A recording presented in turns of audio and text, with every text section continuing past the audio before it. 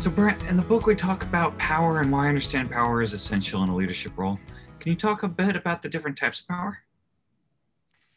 In the book, we talk about four different types of power: power over, power for, power with, and power among. So, power over is that sense of traditional hierarchy is really built on power over, where there's one individual who holds more power, and people look to that person to make decisions and have ultimate authority. Power for is often that sense of, I'm going to share my power with somebody else because they have more experience or knowledge, or they're in a better position to, in this moment, to help me. So, we might give power to a caregiver, for example. Power with is that sense of we can, get together and make a decision together. Those three all take the concept of power and divide it. So in the first one person has power. In the second one, I'm shifting my power and giving it to somebody else. In the third one, we're taking power and dividing it up.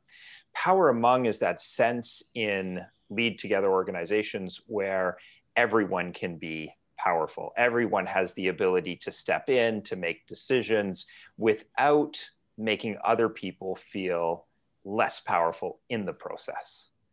So those are the four types that we talk about. What do leaders need to pay attention to when it comes to power? There's an interesting study that was done called the Cookie Monster test, where three people were brought into a room and given a task, and one of those three people were asked to be the leader. And then there were four cookies brought in fresh out of the oven. So we've got three people and four cookies.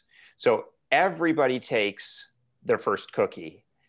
So one for each person. But who gets the last cookie? And almost always in the experiment, it goes to the person who's been given the title of leader, which just speaks to that fact that there's so many things that we sometimes do that we're not even conscious of. And so much of the work with power is just tuning into, where am I taking power? We talk about in the book having power cards. We all have some kind of a power card that we use. And so the more that we can identify what our own power card is and start to see ourselves using it, the more that we can then start to work with that and make other decisions.